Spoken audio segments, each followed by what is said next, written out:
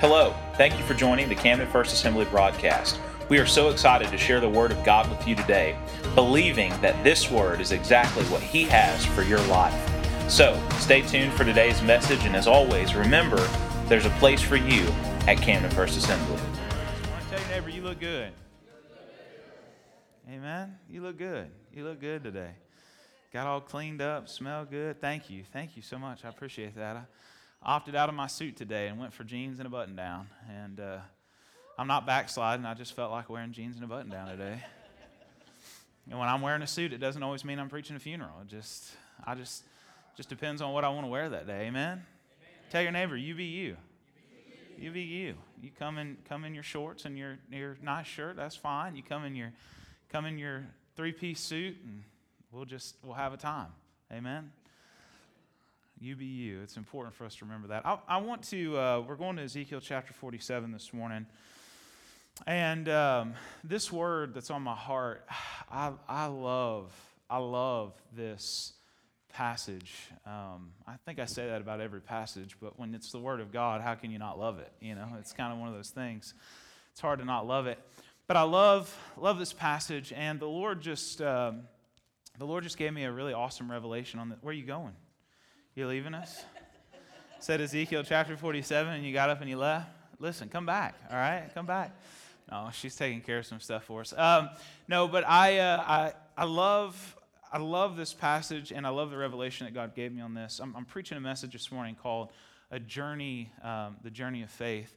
And when you look at, if you're taking notes through the app this morning, it says the journey of faith 2. And the only reason it says 2 is because I had to reload that for you to be able to take notes this morning. And so it put a 2, and I didn't know it until somebody had said it to me. So there's not 2 parts to this message. There's one part. This is the journey of faith, part 1. And maybe that's a sign that there's a part 2. I don't know. The Lord hasn't shown that to me yet. But I got to reading this years and years and years ago. When I had first started preaching, the Lord had given me a revelation on this message of the river. And this is the part where the Lord gives a vision to the prophet of him going out, being led out from the temple. We're going to read it here in just a moment. And he leads him into the river, and he measures it off. And the Lord showed me through that there are levels, there are seasons, there are levels to our journey and our walk with Him. The first time that I preached this message, God gave me the revelation that the ankle deep, the knee deep, the waist deep, and then a river that you could not cross were the stages of our relationship with God. That moment we first encounter the love of God, and like a cool rushing water just washes over our soul, and that refreshing begins to hit. And then a little bit further as we walk with Him, we experience that baptism, that water baptism that changes our life. And then we encounter that Spirit baptism that takes us even further in that walk and that journey that God has with us. And then we get to this place of experiencing this moment with Jesus where we realize that our life really is built around Him and that He truly is the center of it all. And suddenly we find ourselves in such a place with the Lord that we're no longer in control. Tell your neighbor, you got to lose control. You got to lose control. And when it comes to the journey of faith, we all know Hebrews chapter 11, verse number 1. Now faith is the substance of things hoped for, the evidence of things not seen. And I've been preaching a lot about the promise this year. Some of you are like, oh, if we hear about the promise one more time. But the promise is important because not only is there the ultimate promise that God's given us, but there are promises that God gives us. Things that God speaks to our life, dreams that God gives us, visions that God gives us, things that God reveals to us, things that He's told us that He's going to do in our lives. And oftentimes, when we get those revelations from the Lord, when we don't see the result of that, we don't see the fruit of that, we become frustrated. When we don't see the evidence or the result of that, we become disappointed, we become disheartened, we become discouraged, we become overwhelmed with a sense of despair because we responded in obedience to what we feel that God had called us to do or God had led us to do, but we haven't seen the fruit, we haven't seen the result, we haven't seen the evidence of that. And, a good example of that, I preached last year on why we give the 10, giving the why behind the what. It's one thing for you to go to church and there would always to be an offering on Sunday and you to give and see people giving and feel the pressure because someone else is giving that you feel that you have to give. And I wanted to eliminate all of that and put the understanding of why we give 10% of our tithe, why we give the tithe, why we give in offerings, and break that down. And if you are curious about more of that, if you download the CFA app, you can go into media to our sermons, and it's actually the first sermon that was loaded. So just scroll all the way to the bottom, and it'll be the very last one, and it's why we give the 10, and I break that down. But the reason for all of that was because so many times when we step out in faith and we trust God, we become disappointed because we don't see necessarily immediate results. We respond in faith, but we don't see immediate results. And when we don't see immediate results, we begin to question whether or not we actually heard from God. We begin to question whether or not we've actually received from the Lord.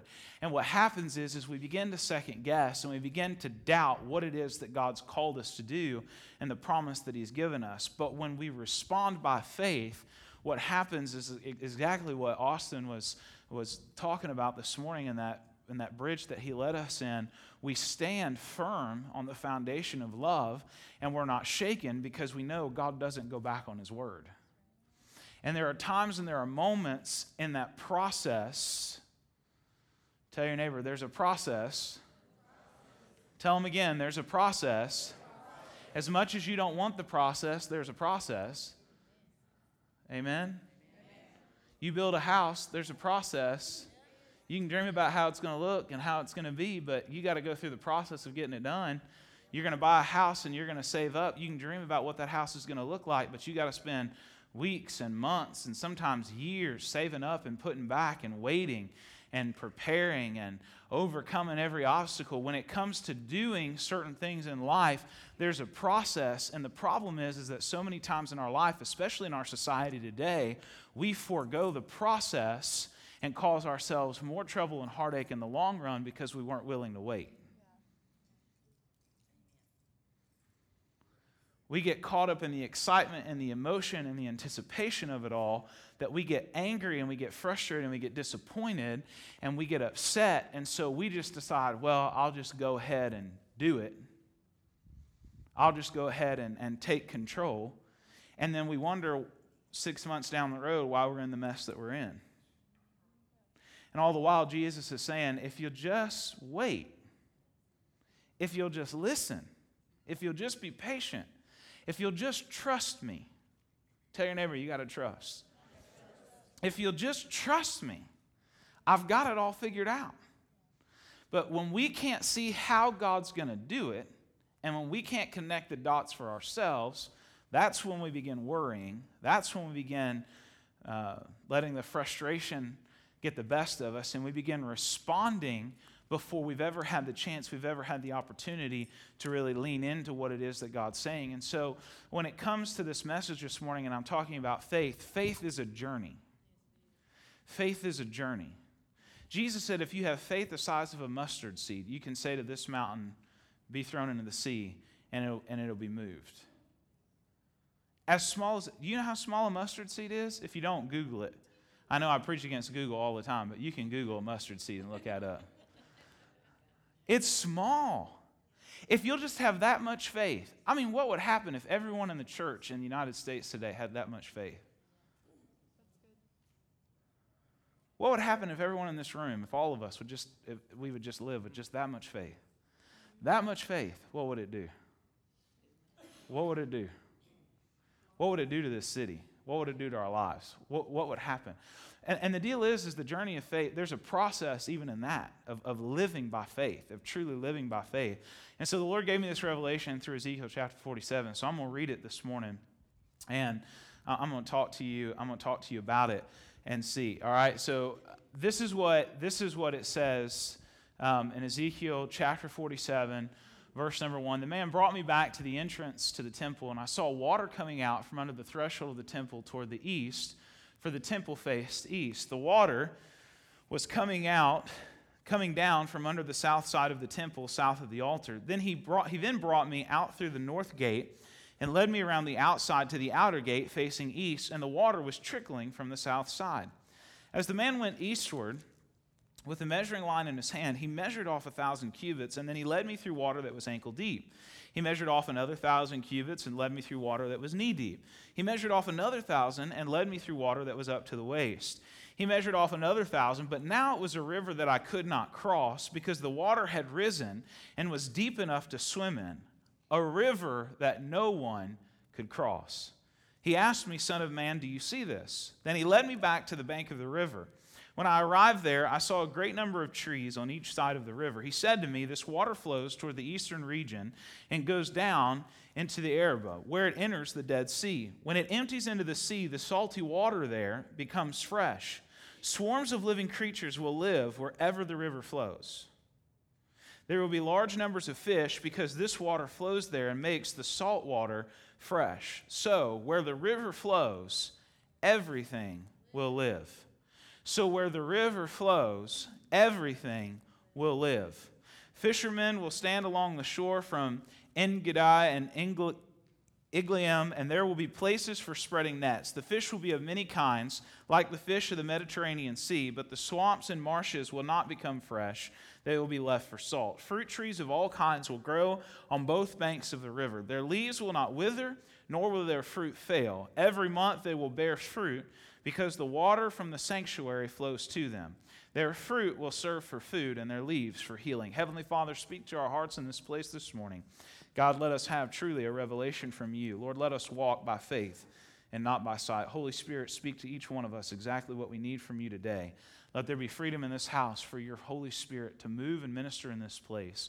Even now through your word, God, let healings begin to manifest in this house and in the lives of those watching. God, let there be healings from diabetes, healings from cancer, healings from incurable diseases. God, let there be a manifestation of healing, God, from depression, and a healing, God, from sickness, God, that has long tormented the lives of your believers. Let freedom reign in this place from condemnation and guilt and shame. Let those chains fall off, that, Lord, we could walk in the abundance and the freedom of what you've established for our lives. God, freedom from addictions. God, freedom from distractions, that our eyes can be fixed on you. Lord, minister in this house as you see fit. As we prayed this morning, let your kingdom come and your will be done. We give you all the glory and honor and praise in Jesus' name. Amen and amen. You know, when we talk about the journey of faith, and the Lord started speaking to me about this revelation, I couldn't help but think about some of the journeys that I've made. How many of you love road trips? Amen. Yeah, praise the Lord. How many of you hate road trips? How many of you have never seen a road before in your life? Well, how many of you aren't here? All right, so we got a large group of people that are in the room, but they're not present. All right, don't wake them; they're sleeping. No, when we talk about journey, I immediately think about some of the road trips that I've had in my life, and there's been some interesting ones. There's been some of many youth trips that we went on. I'll never forget, not long after Pastor Greg and Megan, our former pastors here at CFA, were the youth pastors in Jonesboro while I was in youth. They led us on a trip to Orlando, Florida for National Fine Arts. And the van that we took was a Ford, kind of like one of the ones that's out there now.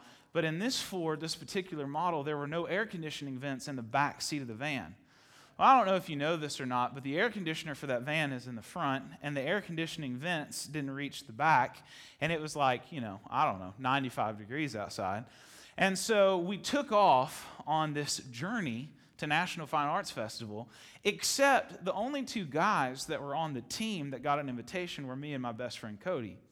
And we were put in the back seat of the van with no air conditioning. No gentleman is going to be rude enough to look at a young lady and say, "Hey, you get in the back, I'm going to ride in the AC." So we spent 15 hours in the back of this Ford Econoline, sweating to death. I am convinced that the gates of hell are located in the back of a E350 Ford Econoline van. That is where you know that the enemy is closing in. It is so hot. Every time we stopped, I asked for ice cream sandwiches and a Diet Coke or a bottle of water because it was terrible. But I don't think any of those trips beat the time that our family was headed on a trip to the beach for vacation. It's been years ago, still living in Jonesboro at the time. I was bringing one of my best friends. Haley was bringing one of her best friends. Our family from Ohio was driving down to meet us. And so my sister, the wonderful, blessed saint that she is, had a beautiful idea that we were going to drive through the night to get to our destination. How many of you like to drive through the night? Yeah, no traffic, right? Lies. There's traffic, there's sleep deprivation, there's torment and torture. It's a horrible, horrible idea. It's terrible. It's the worst decision ever. So we take off on this night journey. Well, if you know anything about me, I need sleep. 6 hours. I don't need much. I just need 6 hours of sleep. If I don't get 6 hours of sleep, I'm just a little, I think the word is cranky. Any cranky people in the house when you don't have sleep? Man, look, more people just suddenly came alive. They're like, yeah, I'm cranky right now. You're talking about me not being here, and I'm here. I told you I'm here. I just didn't get any sleep last night, but I'm here. I have to have just a little bit. And so I don't do well with all-night trips. I can get there late. I can get up at 4 in the morning and leave. But give me that 6-hour window to get some rest. Otherwise, things are going to be tense. So Haley goes to Mom and says, I have this idea. I think we should leave tonight so that way we can get there in the morning and we'll already be at the beach. Well, our family has a rule that vacation doesn't start until you arrive at your destination. So we are determined that when we get on the road, we've got a plan. This is where we're stopping. This is where we're going. We're not just going to just mosey along on our way down. We're not going to turn a 15-hour trip into a 30-hour trip. We're going to go, all right? The vacation starts when we get there, so let's go. So we take off on this road adventure so we can be at the beach in the morning. Well, if you know anything about renting a house or a condo or any place at the beach for a week, you can't check in until the afternoon unless you have special privileges. So we got up and we drove to the beach at night, Friday night, after everyone had worked, full weeks of work, and we take off driving. And it was the worst trip I think I've ever been on in my entire life. It was me and Haley, my friend and her friend in the car. And I think that there were about 2 or 3 times that we all just wanted to kill each other and tell God that they had died. We were just done. We had reached our limit. We had come to the point of no return. And as we were on that trip, my frustration just continued to grow because when we got to the beach, we couldn't get in the house. It was about 98 degrees, the humidity through the roof, nobody had slept, and my family says, well, let's just go to the beach and swim until it's open. It's hot. Now you're fixing to drown. That's right. I was fixing to find a couple of them, and let's go out in the water. I thought, you've got to be kidding. We've driven all night long. All I need is a hot shower and a cup of coffee, but we're going to go in the 100-degree weather and sit out on the sand and wait for the house to get open. I was so mad. There wasn't an air conditioner in the world that could keep up with the heat that day. I was so frustrated. I was just ticked off. I thought, you have got to be kidding me. Since then, we don't take trips overnight to go to the beach, all right? We leave early in the morning, but we don't do overnight trips. And I got to thinking about that journey, and I got to thinking about that process, and I thought, when it comes to life, we want to be there. I wanted to be at the beach worse than anybody else that was in that car. I wanted to be there. But I didn't want to go through what I had to go through to get there. I had to pray through for salvation on that trip, y'all. I'm not lying. I had to pray, Jesus, help me, Lord. And I got to thinking, isn't that so much true of our life? Like we know what we're believing God for, what we're praying and asking God for, and we get excited. We're loading that car up. We're like, man, this is going to be a good trip. This 15 hours is going to be wonderful. I've got my coffee, and I've got my water. I've got my snacks. We've got everything loaded, everything fit. We are set. We're ready to go. And then you get in the trip a little ways, and you start to get tired, and you start to realize that some people have terrible taste in music, and then you realize that there's difficulties, there's road constructions, there's detours, there's unexpected events and activities that happen. There's people that are just doing everything they can to pick at your nerve, and I won't mention names. And so you have all of those moments, and I thought, man, isn't that so much of life? We know what it is that God has for us. We know what the promise is. We know what the destination is. We know the place that God's taking us, but we don't know what's between here and there. And we look at it from standing here and seeing the promise there, and we're like, man, that's awesome. I equate it to being in the presence of God like we were last Sunday and having that awesome encounter with Jesus. And you're so fired up and so excited and so filled with joy and anticipation. And then Monday morning rolls around and the water pistol that you thought you were going to defeat hell with isn't big enough for the battle that you're facing. And you think, oh, where did this come from? And suddenly you find yourself in that place of frustration because you've started the journey that God's called you to. You've started the process of what God's established you to, but there are things that are happening that are completely unexpected, that are completely unplanned, that have come out of nowhere, that are challenging you from that place of faith and of determination, of excitement and of passion, trying to rob from you what God wants to do through you in that journey and in that process. My bad attitude to some of those responses cost me having some good times. I'm talking about me. I ain't talking about you. So, okay? Talking about me. I ain't talking about you. My bad attitude cost me some things. My immaturity in response to some of those situations cost me some time with the people that I love. I'm so worried about the destination that I'm not taking the time to enjoy the journey. I'm so frustrated that I hadn't got there yet. I'm so mad that I don't have what it is that I want, that I know I'm going to get, that I'm so worried about myself that I'm not taking the time to consider anybody else around me. I'm not taking time to take advantage of the unexpected opportunities and what God may be trying to show me or how God may be trying to bless me. I'm just ticked off that I'm not there. And so as a result of it, I'm robbing myself, making myself more miserable, and get this, everyone else around me more miserable because I'm mad that I'm not where I want to be. Boy, if that don't sound like the church today. I thought I would be here by now. I thought I would have reached this place by now. I thought I would have arrived at this destination by now. I thought we would have been at the place that we should have already been at today.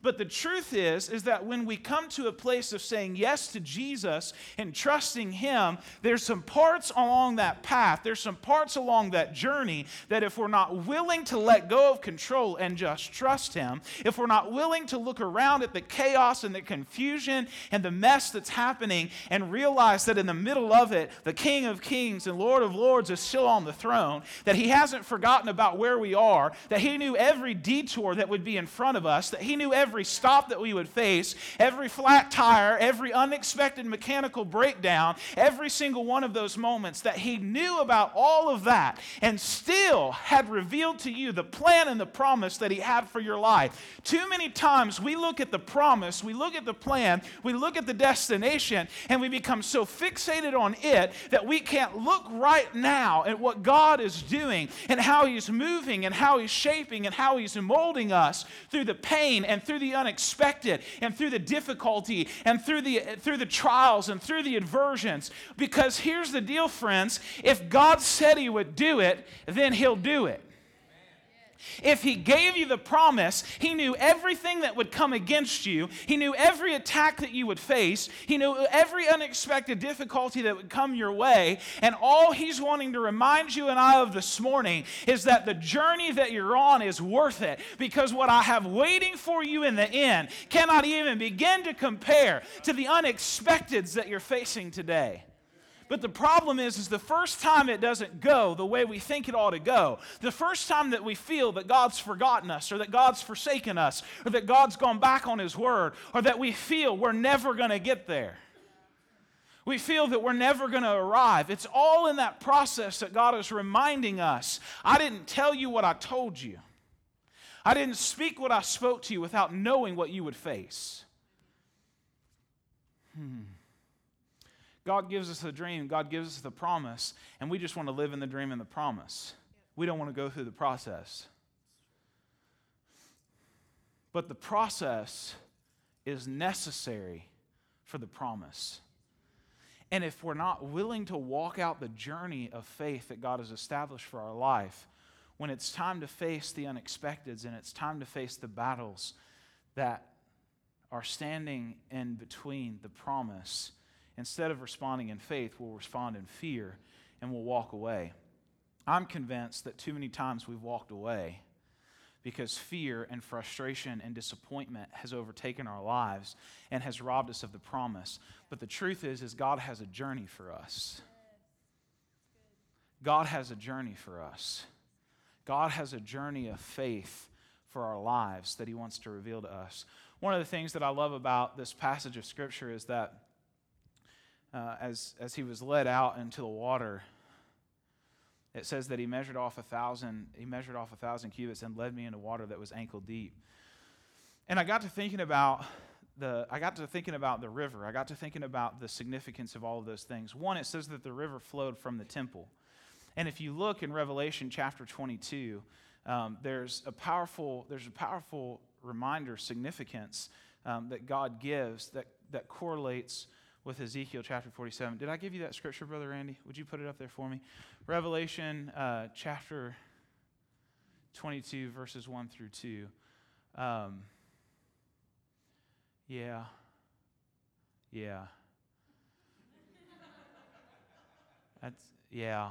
It's that other one. Yeah, I messed you up. I'm sorry. Give it up for our media team, would you? Oh, you can do better than that. Give it up for our media team. You know, the only time you look back there is when something doesn't work right. Revelation chapter 22, verse number 1. I know, I did it for years. Then the angel showed me the river of the water of life as clear as crystal, flowing from the throne of God and of the Lamb. Down the middle of the great street of the city, on each side of the river, stood the tree of life, bearing 12 crops of fruit, yielding its fruit every month. And the leaves of the tree are for the healing of the nations. When you look at the Word of God and the representation of the river is a representation of life.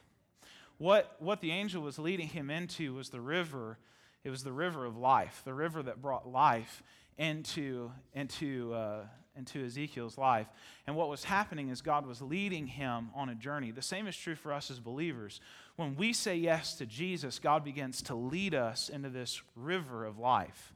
What was once desolate, what was once barren, what was once lacking, what this giant void that we once had, this emptiness, this frustration, this aggravation, this longing that we need fulfilled in our lives is suddenly met when we encounter the river of life. It's that moment that we encounter Jesus and we begin to feel that refreshing water wash over our souls. And so you look at the importance of the river and the significance of the river, and it begins to illustrate some powerful things because the river of life produces life. And when you realize the importance of what the river is and the effect of that, God talks about that river at a couple of points throughout the Word. And the thing that I love about it is it illustrates a journey for us as believers that God wants to take us on. God will always lead you. He will never force you.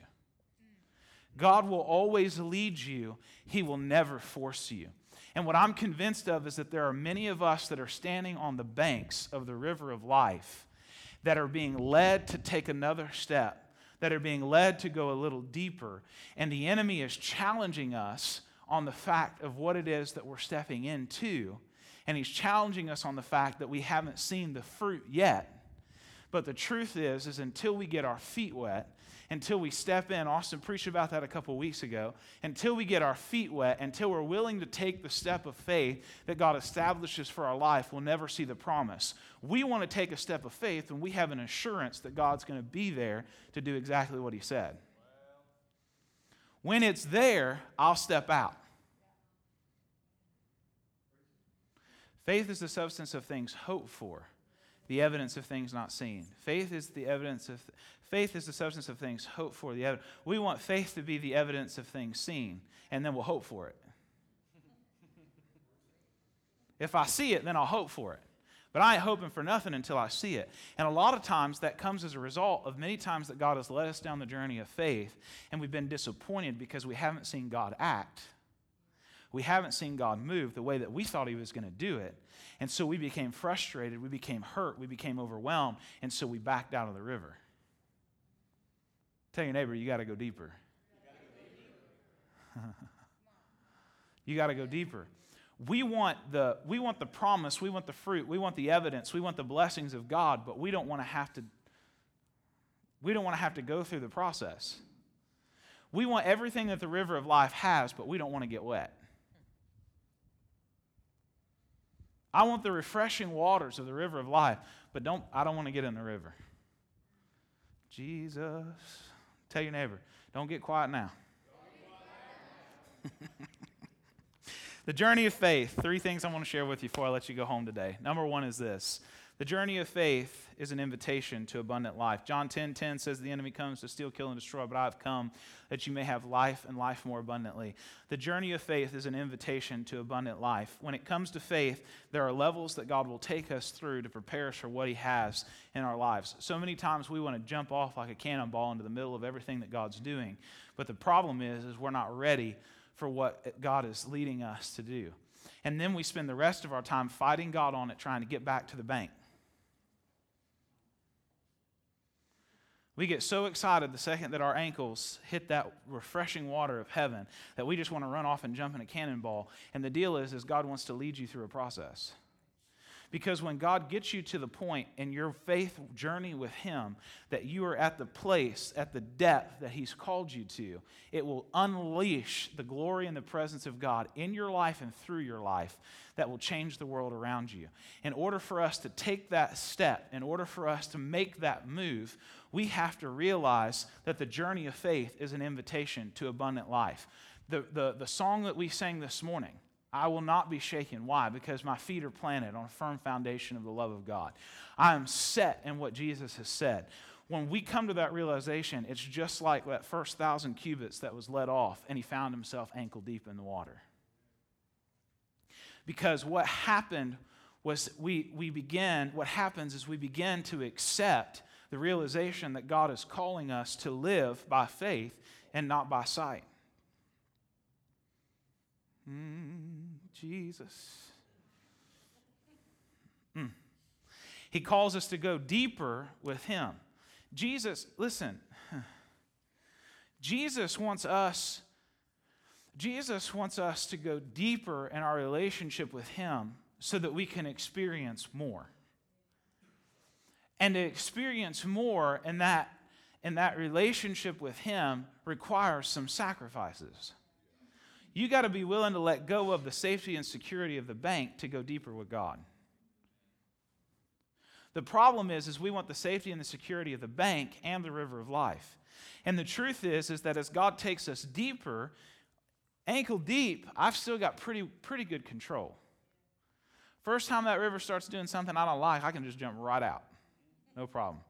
You know, some of you are that way when you go to the beach. It's like, well, this water's really nice. Well, why don't you go out a little deeper? I don't think so. I can't see what's out there. There might be a shark. Well, that's all right. Don't bother him. He won't bother you. Some of y'all are like, I got statistics right here. Google. I'm pulling it up. I'm sending this to you today, Pastor. You're going to read about it. I don't know what's there. I ain't going any further. And a lot of times, that's what happens in our journey. That's what happens in our life of the Lord, because we don't know where he's going to take us in that journey. And what it calls us to sacrifice, what it calls us to do, will oftentimes not make sense in the moment. So he calls us a little bit deeper. He calls us to go a little bit further. When we go a little bit further, we find ourselves still in control, but starting to lose a little bit more of that control. And then he calls us a little bit deeper. And then he calls us to a place where we're no longer in control, but it's him. If you want to see what that looks like, just go back to Acts chapter 2 and read Acts chapter 3, and then just continue to read about what God did with the church. And all of the enemy's attempts to destroy the church, it's still alive today. And all of the enemy's attempts to destroy the church, it's still alive today. Why? Because it's God's. And every attempt that the enemy makes to destroy it, the enemy fails. Every attempt the enemy makes to kill it, the enemy fails. Why? Because God continues to fulfill his plan and his promise. And right smack dab in the middle of that is you. Tell your neighbor, you're right in the middle. The journey of faith is an invitation to abundant life. The enemy comes to steal, kill, and destroy. Jesus said, I have come that you may have life and life more abundantly. When we step into the realization and the river of life, the river of faith that God has for us, what happens is we flip the script on the enemy. Because suddenly what he was able to use to discourage us, what he was able to use to defeat us, what he was able to use to get us to run back to the shore instead of walking in the life-giving power of what God established for us, is we flip the script on him and we began to rejoice in the trial. We begin to worship in the middle of the storm. We begin to thank God for the place that we're in. We begin to thank God for the detour and the unexpected trips and the flat tires and the mechanical breakdowns. And we begin to recognize and realize that when I'm in the will of the Father, when I'm following his lead, when he's in control of my life, then every detour, every misstep, every impossibility, every difficulty is just another piece of the puzzle of the masterpiece that he is painting and shaping and molding my life for. It's like what I talked about on Wednesday, when God brushes a stroke. When you see a painter that brushes a stroke, or they start the painting process, so much of that just looks like a jumbled mess. But when it's done, every stroke, every piece has a purpose and a part. And the same is true with our life and the journey that God has us on. Secondly, in the journey of faith requires surrender and trust, produced only through relationship. The journey of faith requires surrender and trust, produced only through relationship. I had no idea you were going to sing that bridge this morning, but I love every bit of it. And the trust that God's established for our life. If you don't trust him, you won't follow him. If I don't trust him, I won't follow him. And the problem is so many times we struggle with trusting God because he either A, doesn't do it when we think he should, or B, doesn't do it the way we thought he should. And when he doesn't, we begin to pull away from him instead of pressing further into him. When it doesn't make sense, don't try to figure it out on your own. Get alone in the throne room and begin to worship and begin to pray. And begin to seek his face. Why? Because there's something in that he's wanting to show you. There's something in that he's wanting to show me.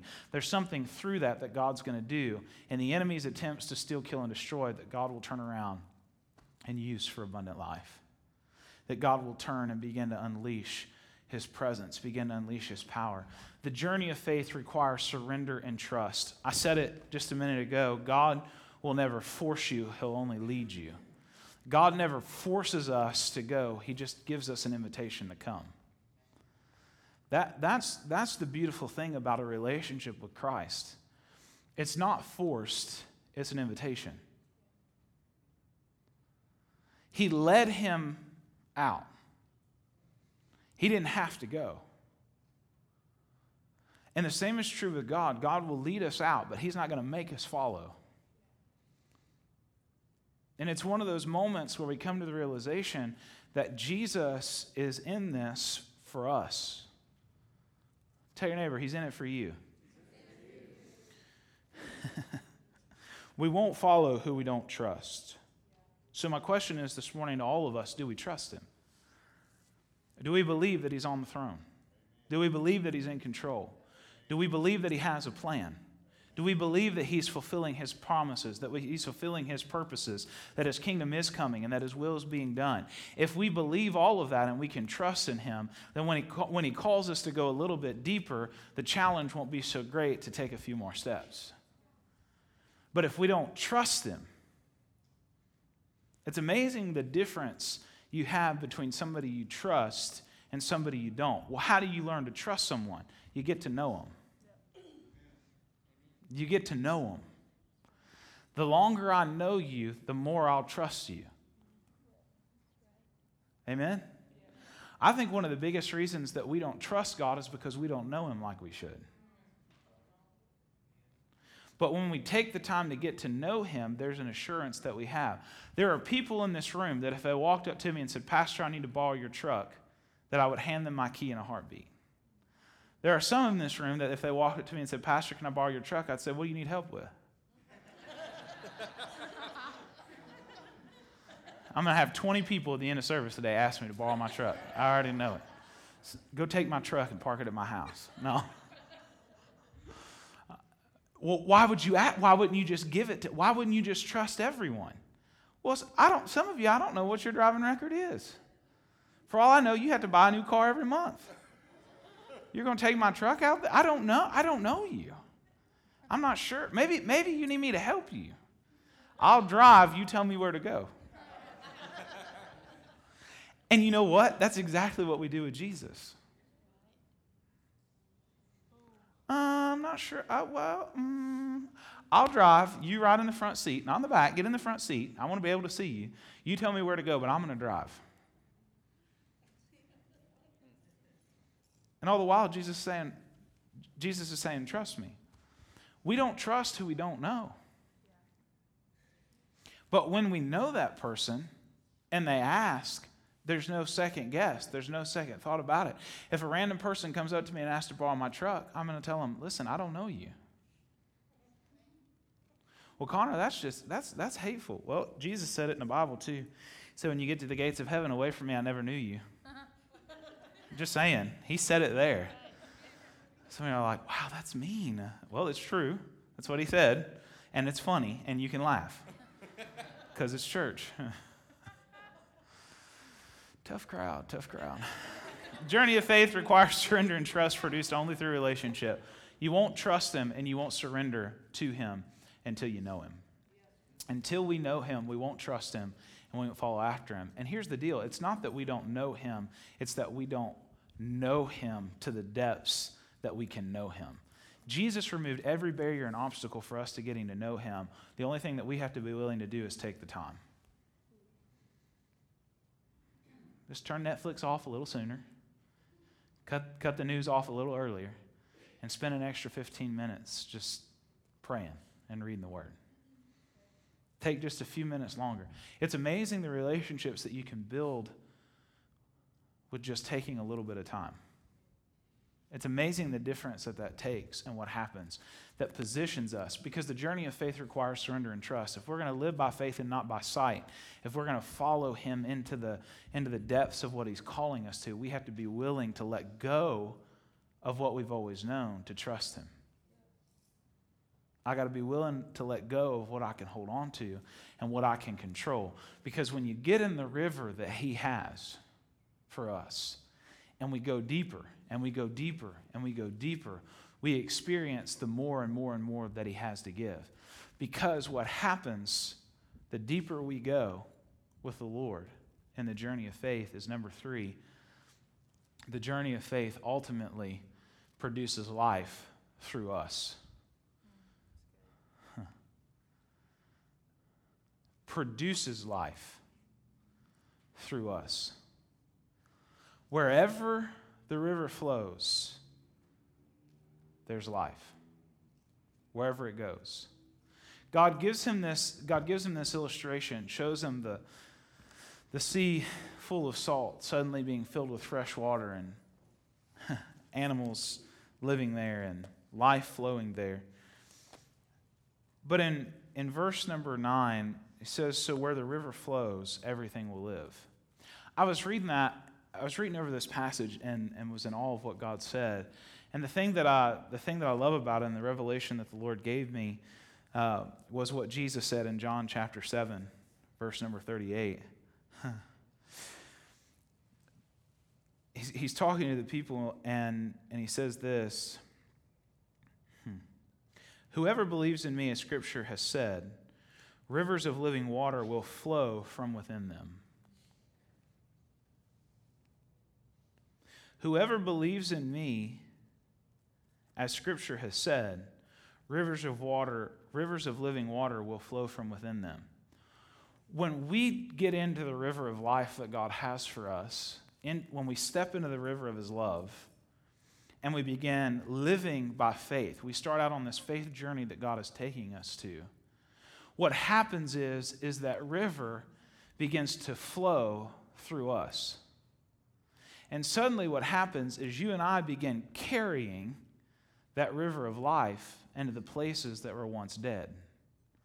Sometimes we wonder why God has us in the job that he has us in, or he has us in the family that he has us in, or he has us in the city that he has us in, or he has us in the place or season of life that he has us in. And oftentimes we make it so much about ourselves, as I did on my car ride to the beach in Dolphin Island that year, so much about me that I didn't take the time to realize the people that were around me. And the truth is sometimes you're in the place that you're in because you're the only avenue for the river of life to flow. How can people experience life if there's no invitation or opportunity for them to experience it? And what God wants to do is not only give you and I an invitation into life and experiencing it with him and living by faith, but he wants us to become the avenue by which they have an opportunity to step into the same river we're walking in. Or hopefully one day, flowing in. Because here's the deal, church. God didn't call us to just sit on the bank and watch the river go by. He didn't call us to just sit on the bank and watch the river go by.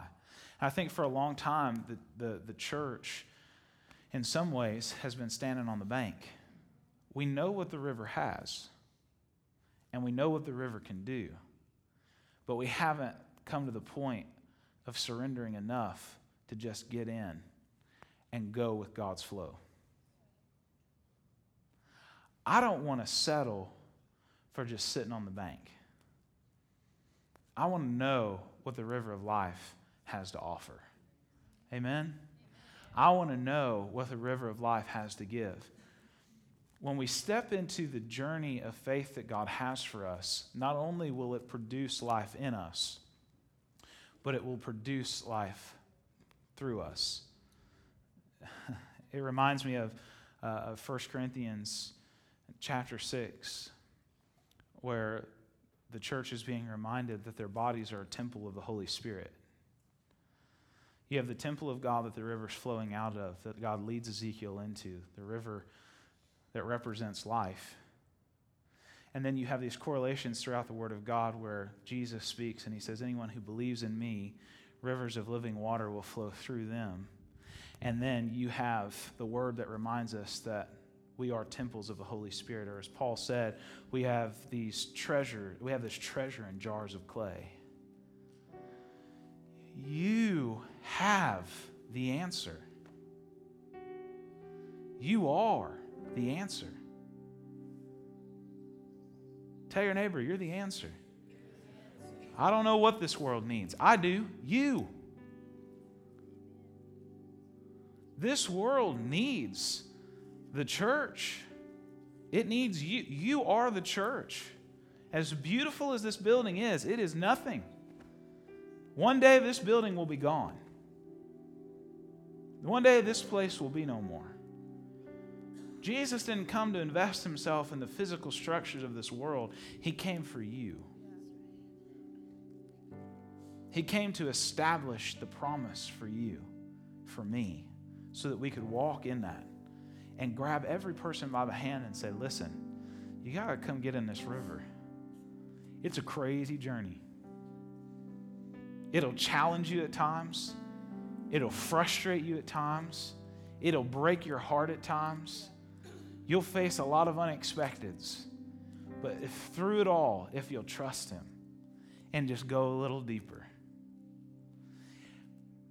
The enemy wants to throw whatever obstacle in our way that he can so that we'll run for shore. Because he knows if we get to the place in our journey of faith with God that we'll just go with the flow,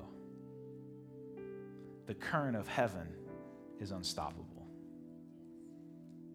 As long as you and I are at a place in our journey that our feet are on the ground, we can stop anytime we want. So why do you think the enemy challenges us the way that he does? Because he knows if he can get you to stop going with the flow, he knows if he can get you to just go back to the bank, then you're no longer a threat, because the river of life you're in won't be flowing into the place that you're in and won't be changing the atmosphere and the lives of the people around you. If the place that you work is a living nightmare, just remember what you carry. Go with the flow. God, I'm not really sure exactly why you have me here, or maybe even who I'm here for, but I'm just going to show up every day carrying the joy and the peace and the love and the power and the freedom of God. Because water goes everywhere. It's amazing the places that water can find its way through.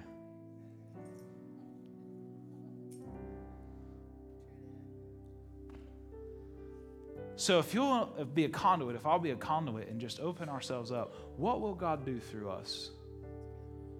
Because if we'll just go a little deeper, if we'll just get to the place that our feet can't touch, that we can't even swim across it to the other side, but rest in the fact that He's in control, what will He do in our lives? Where will He take us? What will happen? It doesn't mean there won't be twists and turns and curves that were unexpected. But if we're in His current, what can stop us from seeing His plan and His promise come to pass? I love Hebrews chapter 11 because it reminds us of those who lived by faith, saw God answer some of the promises and the plans that He had for their life, but still had promises and plans that He had given them that they died never losing hope for. They were faithful to live by faith.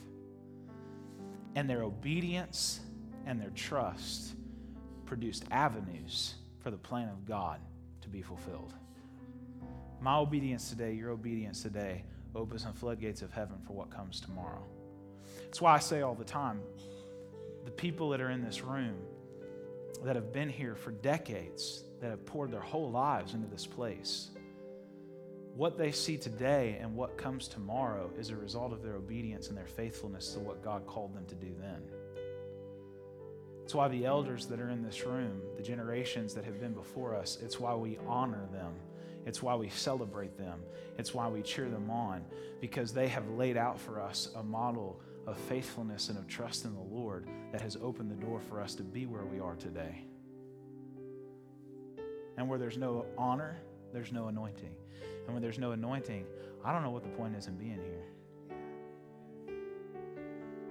If there's no anointing, service dismissed. Go home. I want to be where His presence is. And I want to go where He goes. And I want to flow where He flows. And I want to carry life with me everywhere I go. Amen? Stand with me all over this place.